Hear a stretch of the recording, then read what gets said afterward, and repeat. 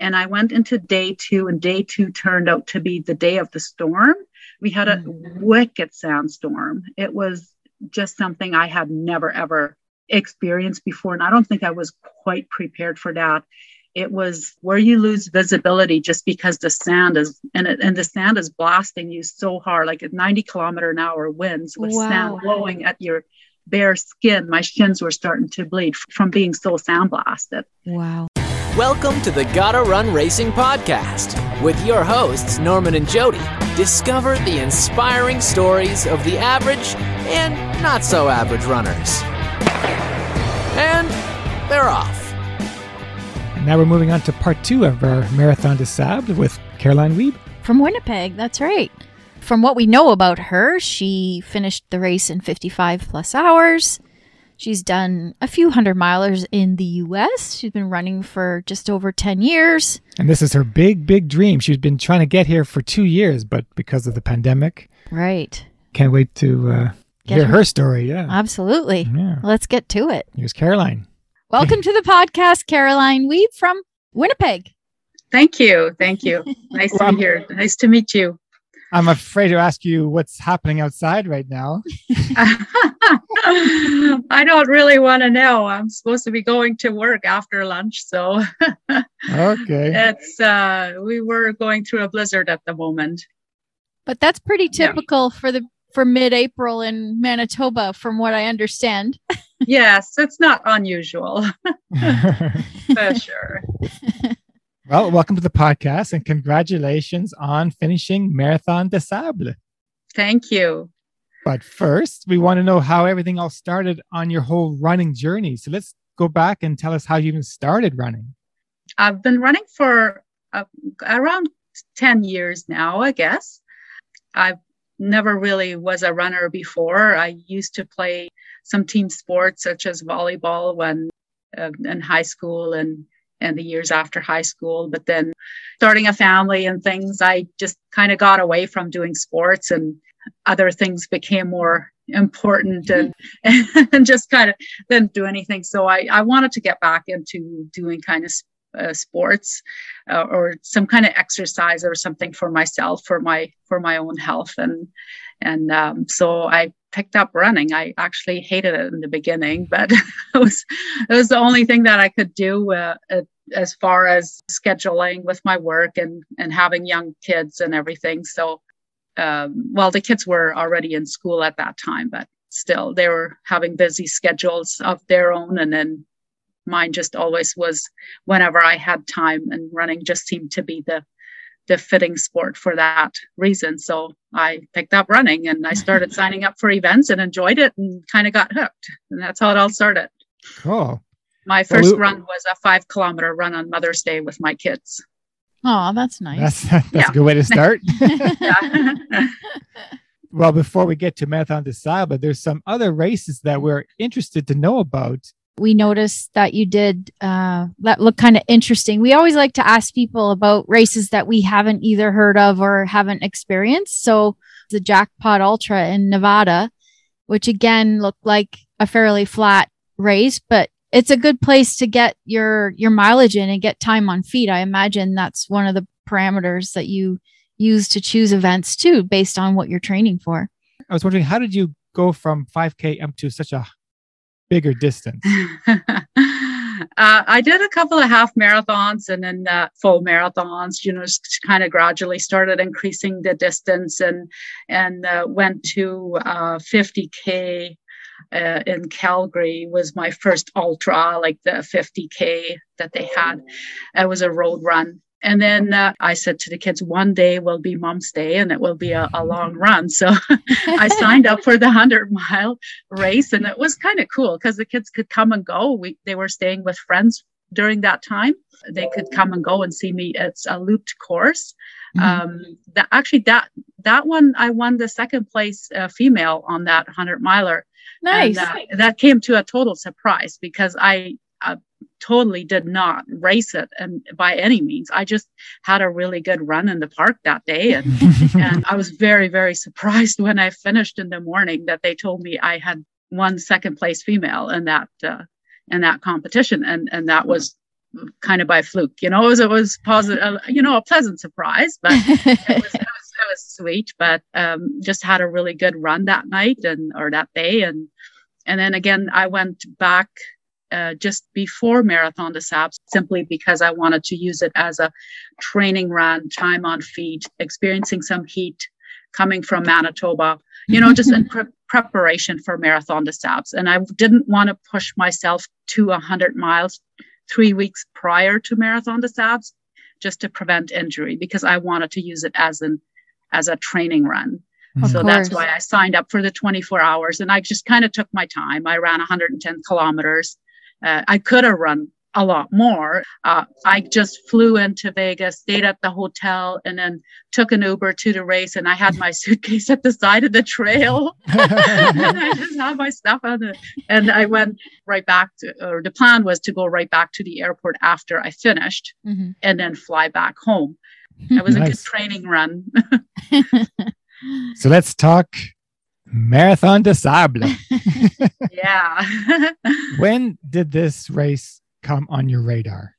Probably early, like I would say about 7 or maybe even 8 years ago, very early on when I started running long distance endurance runs. I had heard about it.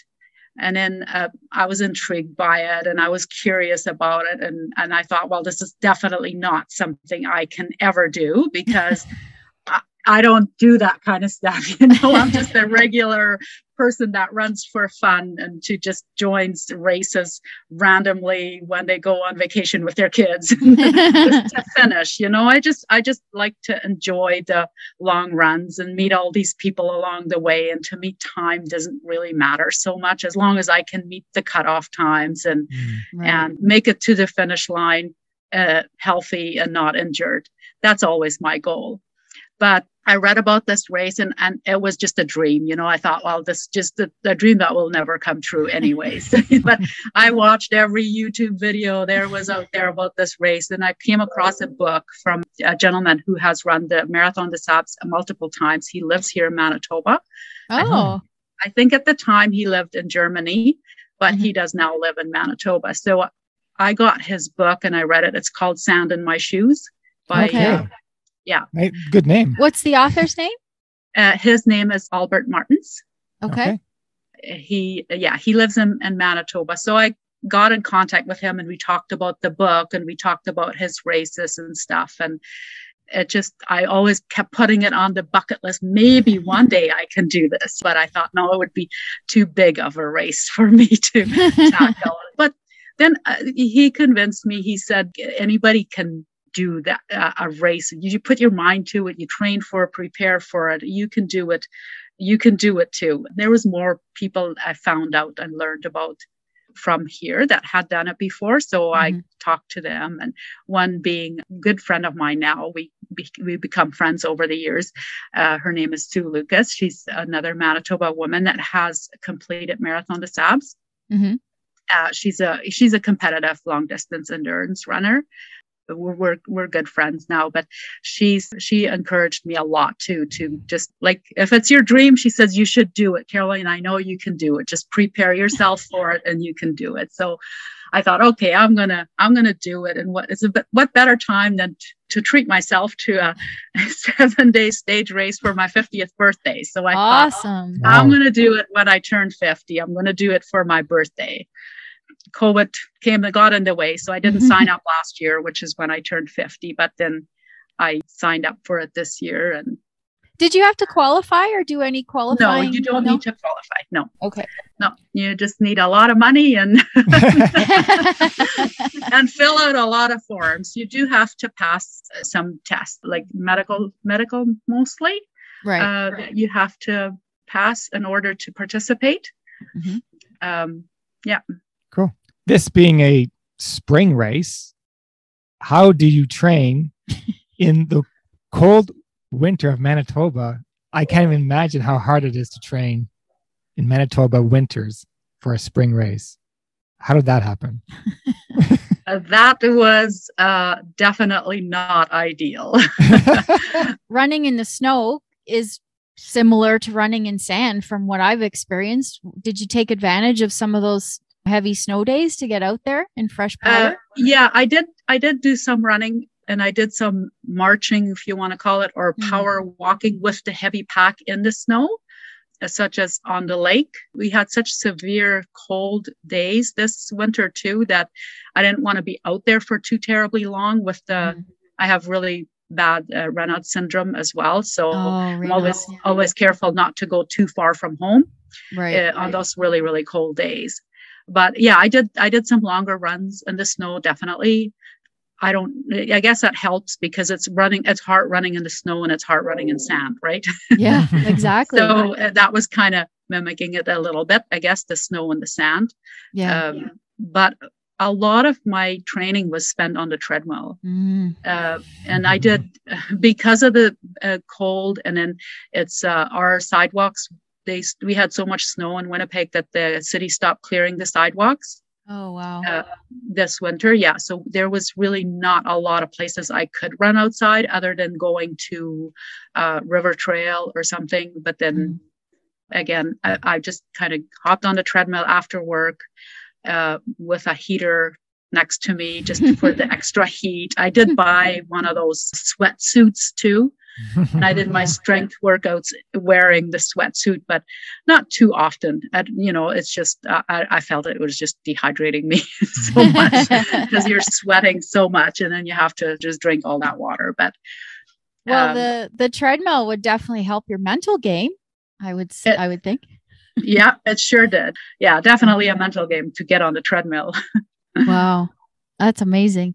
We noticed that there was a pretty good Canadian contingent at the race. Did you get to know anybody ahead of time or did you meet everyone once you got there? We had a kind of like a Facebook group chat going before the race started. So we kind of knew who was coming and stuff, but I'd never met any of the other runners prior to when we were getting to the desert. Okay. I only met them in person there. Yes. Right. Okay. Okay, let's talk about race day. You got there, everything's settled. You registered yourself in, and now everyone's at the start line. What are you feeling? What's going through your mind that you? A lot of emotion. Yeah, a lot of emotion. I was standing at the start line and thinking back all these times I watched this very same event kind of thing unfold on the videos that I was watching, the music, the announcers, the people, the crowds, the mountains surrounding the desert, and very, very surreal. I bet. It was a very emotional moment. And there was this one lady she's from Vancouver, and we were standing beside each other, and she grabbed my arms and she says, "We're here." And I said, "I know, we are starting. This is actually happening." It was a very surreal moment to actually, and I must say, it kind of felt like that almost every day because we're starting in that same starting line every day, right? Except the one day where we have a 2-day window to finish the long stage. But so 6 times we are in a starting corral, like starting a new day. Yeah. That's an interesting about stage racing. You're all just start together and then you get to know each other through the night. Yeah. Yeah, exactly. You start out every morning. Everybody has different abilities, different goals, different reasons why they're there, but everybody is starting the same starting line every morning. Everybody finishes the same finish line at different times, obviously, but then we all end up being back in the same tent for the night, and we can share our stories that happen throughout the day and stuff and prepare for the next day. That's amazing. I can't wait to do a stage race. Yeah. There's so many stage races happening. Yeah. So fun. Yeah. What were the sleeping conditions like? Because I have heard a little bit that it can be a little rough. And it's cold at night, I assume. Yeah. I'm a light sleeper. Oh. And that is never a good thing. No. Especially not if you're like laying beside a complete stranger on the ground where there's rocks underneath you and you just have this thin sleeping bag. And likely that there will be somebody that's snoring. And Oh, how many people in the same tent? 8. Oh, It's like a sardine box. oh my Like gosh. you're just like sausage in there beside each other. And good thing that those sleeping bags are kind of keeping your limbs intact, or else you would be hitting each other, I guess, because Wow. you're like just so close to each other. And we had a couple people in our tent that were snoring, and as soon as you lay down, they fall asleep and start snoring. And of course, I lay there wide awake. I think the most I slept was 4 hours a night. Oh my And, gosh. it was it was rough, but I went there prepared. And I was very well prepared that this will happen. I'm just like, it's just going to be what it is, and I'm going to just suck it up, and we're just going to make the best of it. But yeah, so the sleeping was not the best. No. Oh, Definitely that's not. rough. But I kept telling myself it's just 1 week. That's all it is. Get my bed back in a week. I can do this for 1 week.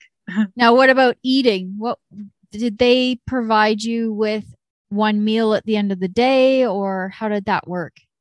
No, we were there 2 days prior to the start of the race. Mm-hmm. On the day of the first stage starts, that breakfast is already our own, and we bring all our own food for the entire 7 days. Oh, It has to be all packaged and labeled with how many calories. There's a minimum of 2,000 calories per day you have to show that you have.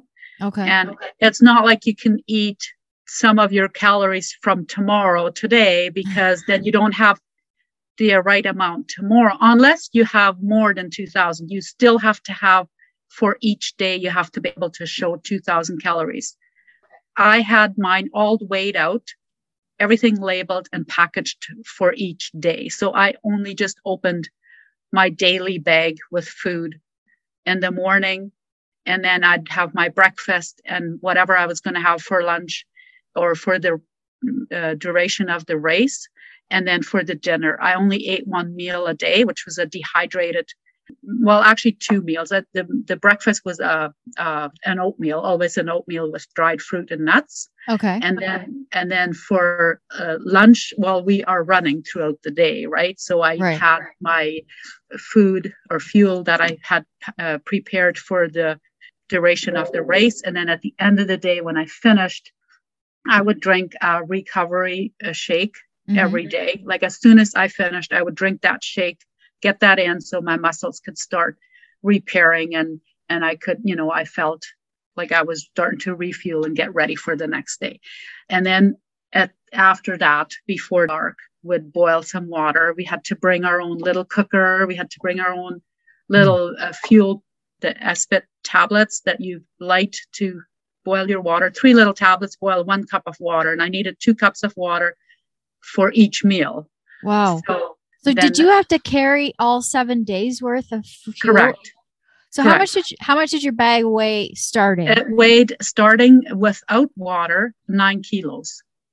Wow. Okay. Not sure what that's in pounds, I but think that's close to 20. yeah, it wasn't light, and it wasn't pleasant, and it was painful on my shoulders, to say the least. It was getting really, really, really, really sore, my shoulders. But then your pack gets lighter as the week goes on because you're eating your food. Although for me, it seemed like mine never got lighter. I don't know why. It just probably felt like it. Yeah. So everything you have to carry, there is nothing that they provide other than water. And how often are they providing water? At the finish line, we would get 3 bottles, which is 6 liters, I guess. At the end of the day, you get your water, and that has to last you for your dinner, for your recovery, for your night, and for your morning, plus to refill your water bottles for your pack until your first checkpoint in the race. Wow. But those 3 bottles will last you. Every time they give you water, your bib number or your runner number is written on each bottle. So if for whatever reason, your empty bottle gets found and brought in, you get a penalty because you have to dispose of your own bottles. And you got to make sure that you don't leave them lying around anywhere. So is it a time penalty? Yes, a time penalty. Wow. You get a time penalty for littering, and all your water bottles are labeled with your bib number. So Okay. you better hold on to those in the wind because if they fly away and someone turns it in, then it might take you an hour off or add an hour to your time. Wow. Are you allowed to have a crew to help you prepare each day and all your meals and everything else? No, you're not allowed to have any crew. You're on your own and you're self-sufficient with everything. Okay.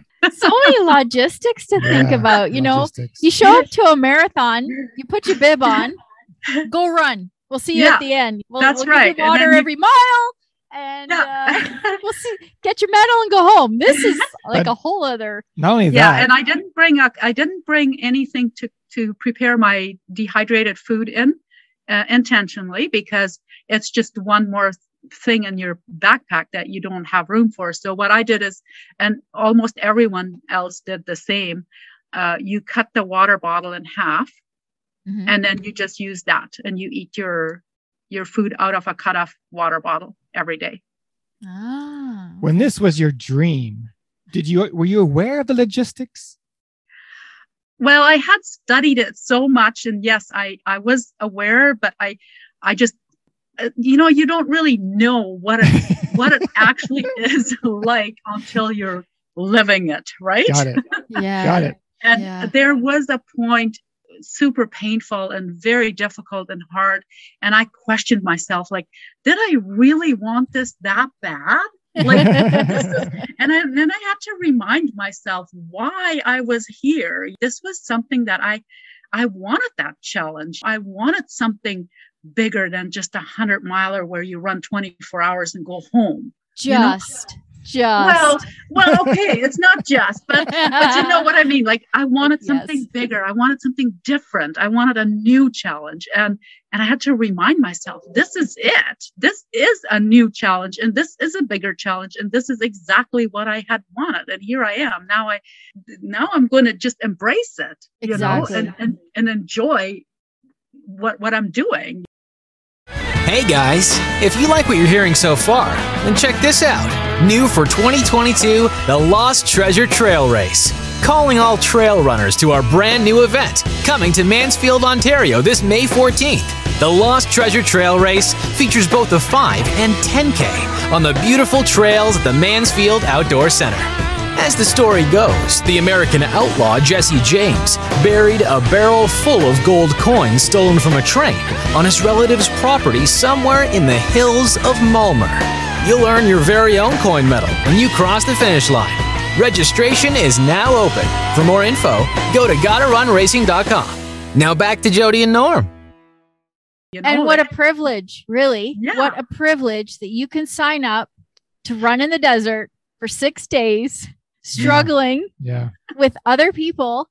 And at the end of the day, of course, you don't regret it. It's an amazing experience, and you're so lucky to have done it. So that I feel so privileged. Yes, absolutely. You're right. Absolutely. It was an incredible journey, to say the least, like such an adventure. And I think anybody that ever wants to do something like that, just do it. It's not easy. No, it's definitely not easy, but you will not regret it. No. If you want to do a stage race, go for it. Before we get to the end of this race, I want to talk about the hardest day, which I imagine it must have been stage 4, which is the 80K or something like that. Yeah, it was almost 86 kilometers. Yeah, take us through that day. It wasn't my hardest day. Oh, okay. No, I kind of like that stuff where you go through the night, you see the sunset and you just keep going, and you're going through the dark, and it gets cold at night and you're just waiting for the sun to rise.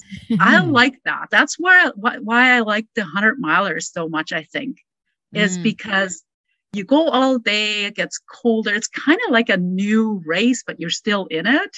Yeah. I don't know. The long stage went it was difficult. Absolutely. I'm not saying it wasn't difficult. It was very painful at night. My feet were quite blistered and swollen by then.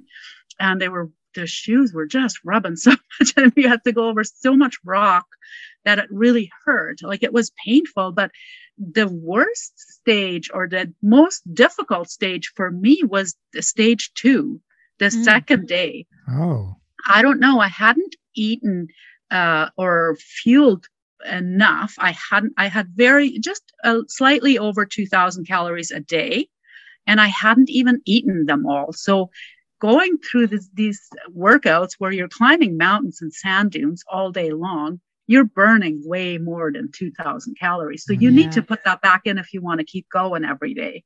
Right. And my nutrition was off. It wasn't where it should have been. And I went into day 2, and day 2 turned out to be the day of the storm. We had a wicked sandstorm. It was just something I had never, ever experienced before. And I don't think I was quite prepared for that.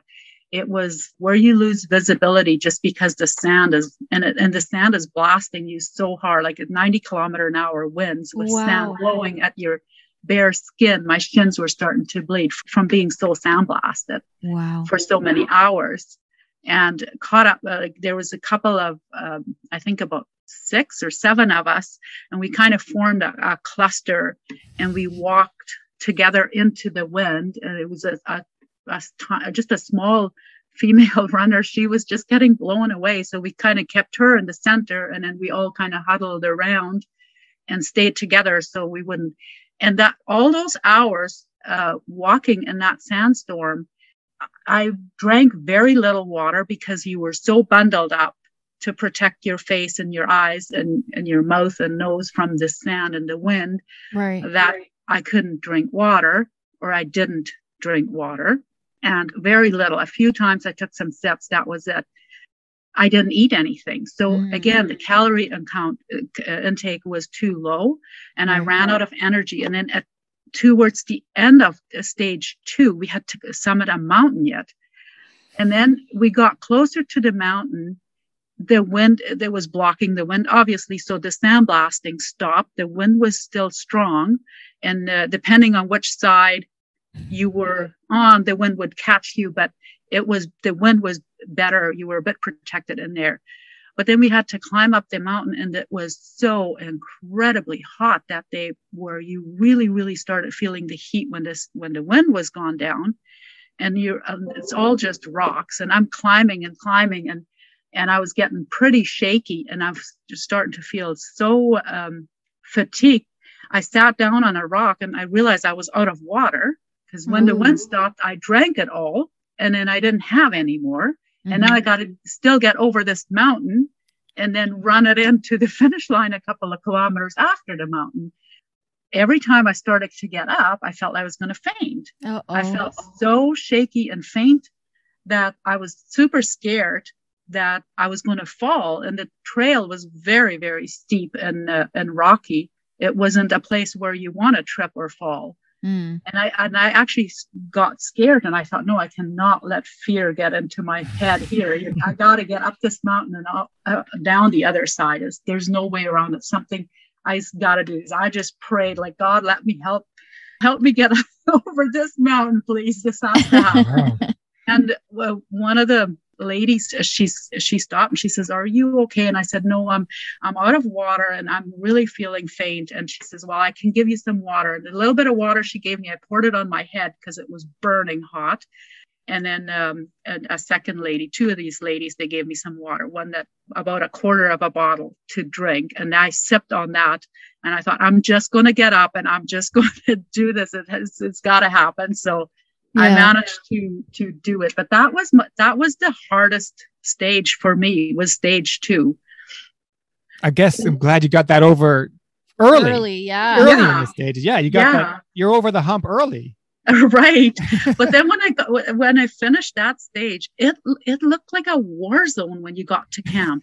All the tents were down, they're flying. The storm was so incredibly windy that there was sand absolutely everywhere in our tent. Like, it's not really a tent. It's just a tarp at the top. Like it's open all on the sides, like Oh. at front and back. It's all open. Okay. You don't have an actual tent where you climb into.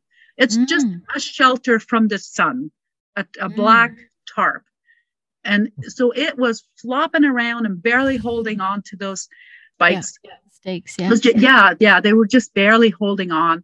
And there was sand absolutely everywhere. There was no way we could cook our dinner that night. Yeah. I can imagine that must have been the day that most people would just drop out. Yeah. And we had 2 Canadians drop out that day. Aww. And that was sad. They still had to sleep in that sandstorm and the tarp with us. And then they got shipped out, or they got taken out with back to civilization. Like they got taken back to the hotel with a truck the next day. But they still stayed in that storm with us in the tent. Wow. And then, but they already had handed in their numbers. Before we talk about the last day, I just want to know if you were able to contact family or anybody throughout the night to say how you're doing, or anybody's wondering what's going on with you.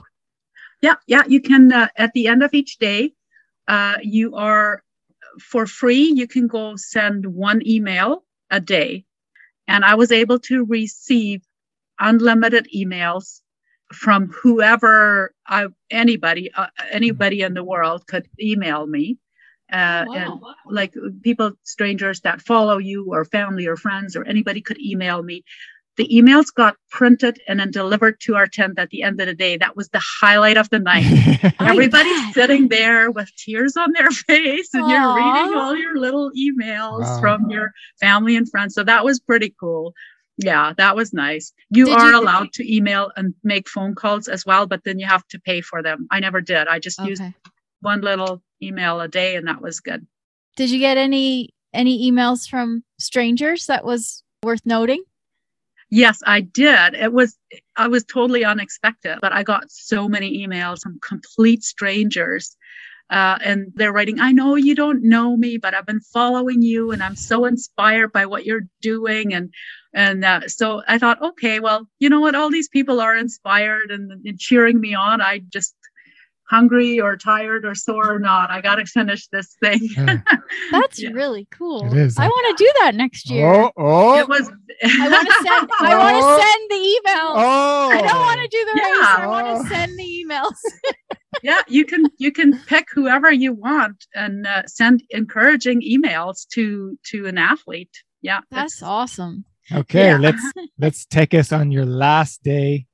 You finish the stage and you know that this is going to be over. Take us how to go on the very last stage. Now, are you talking the marathon day or the fun run day? The marathon day. Yeah, the marathon day.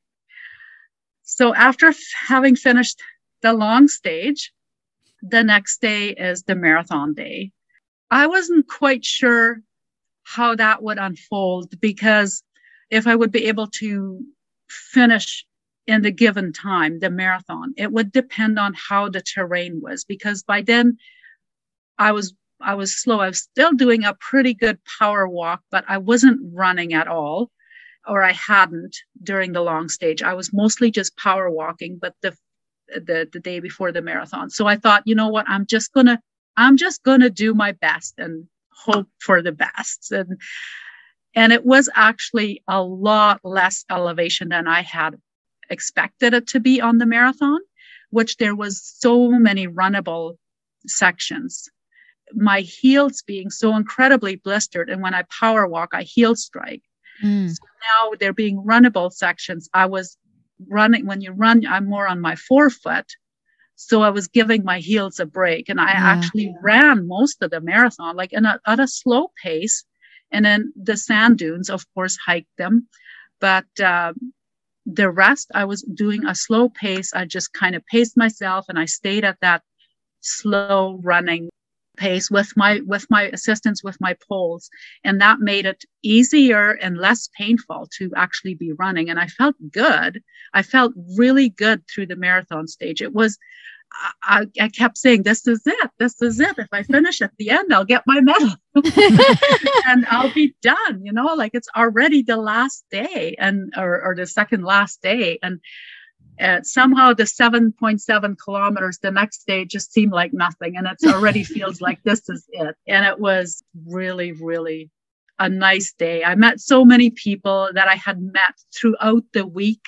And then we come across each other again on that last marathon stage. Either I passed them or they passed me, and we exchanged some words and of encouragement and congratulations pretty much the whole day. You know, it's to me, it felt like the marathon day went by very quickly. Right. Yeah. It must have been so emotional when you crossed the finish line. Was a part of you just sad that it was over? It was kind of, in a way, it was sad that it's already over. And in a way, it was such a relief too. You know, it is over and it's actually here. It's I've actually done it. I've accomplished it. It was, tons and tons of emotion. The race director put the medal around my neck and he gave me this big hug, and I just started bawling and I'm just crying, and he just kept hugging me and he talked, I don't speak French, and he just kept talking on and on in French. I have no clue what he said, but he was talking, he grabbed my face and he talked to me in French, and my tears are just rolling, and he was just like such a nice man.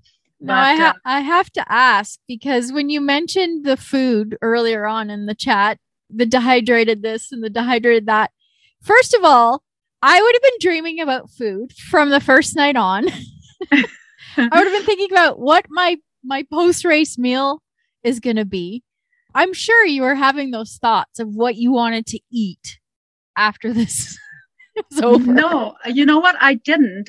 I was so prepared to only eat what I had in my pack, and I did not even allow myself to get to that point where I was thinking or dreaming about other foods. I never once felt hungry. I was satisfied with what I had.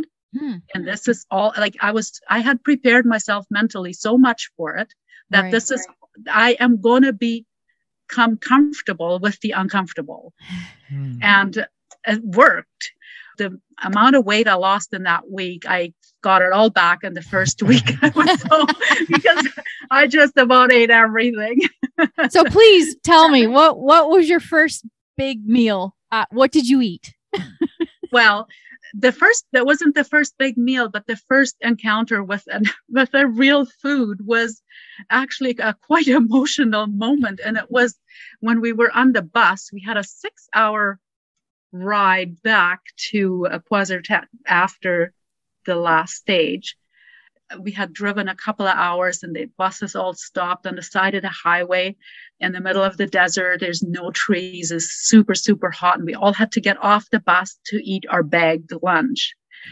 And people are just kind of sitting wherever in the sun and eating their lunch. And I sat down in the shade beside the bus on the side of the pavement so I could sit in the shade, and there was an apple in the bag. I'm telling you, it's the best apple I ever had. My hands were so terribly dirty. I mean, you wipe them with sanitizing wipes and stuff, but my nails never looked so gross and dirty as they did at that time. And I took this apple and I took a big bite out of the apple, and the juice from the apple ran across I'm just licking it. I just got tears, actually. You know, this is such a good apple. Wow. It smelled so good and it tasted so incredible to have that apple. I can just imagine. Something fresh, right? Yeah. Yes. But then when we got to the hotel in Quezertet, they had a very, very big buffet with just about every imaginable salads and fruits and meats and breads, and everything was there, you know, like pastas, and I wanted to eat everything. I'm sure. Yeah, it was. That's so when it they kicks had back in. Yeah. Sorry, I want to ask you, you've been running for 10 years now, but where do you think this mental strength came from? Did you always have it your whole life, or is it something just new to you? And everyone, all your family, friends are wondering, where did this come from? Are they asking you this? Yeah, I get that quite a bit, that people say, oh, you're the most mental strong person I've ever met. And I guess that is one of my advantages in completing races of this sort and long, hard races, is to be mentally strong. I think that it can be learned and you can work on it and you can prepare yourself. But I think it's just, I don't know, I've been a mentally strong person probably all my life. Yeah. Well, congratulations again. You completed it in just over 55 hours. Yeah. Which is incredible. Would you ever do it again? I definitely would. I don't know if I would go back to the same race, like to Morocco, just simply because I'm already 50 and there's so many other races and parts of the world to explore as well.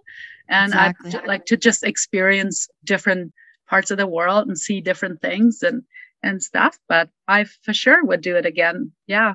What other stage races are you thinking about? Perhaps Trans-Rockies or anything like that?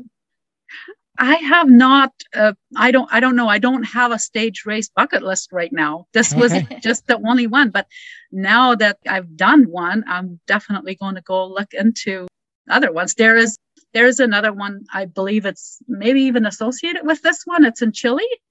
Ah, Yeah. So, and I am from South America. I thought, that would be kind of cool. yeah, absolutely. It's the same format. It's 7 days, 6 stage races, 250 kilometers.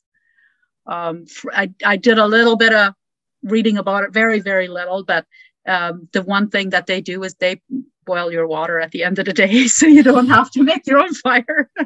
Sign me up. That's the only thing that I know so far. So, who knows? Maybe I'll go to Chile next. Is that a mountain race? Is that over mountains? Yeah, I think it's this kind of the same. Some flat, some mountains. Okay. Yeah. Yeah. Cool. Well, before we let you go, we're going to do a couple rapid fire questions just for fun. Oh, for sure. Okay, here we go. 70s or 80s music? 70s.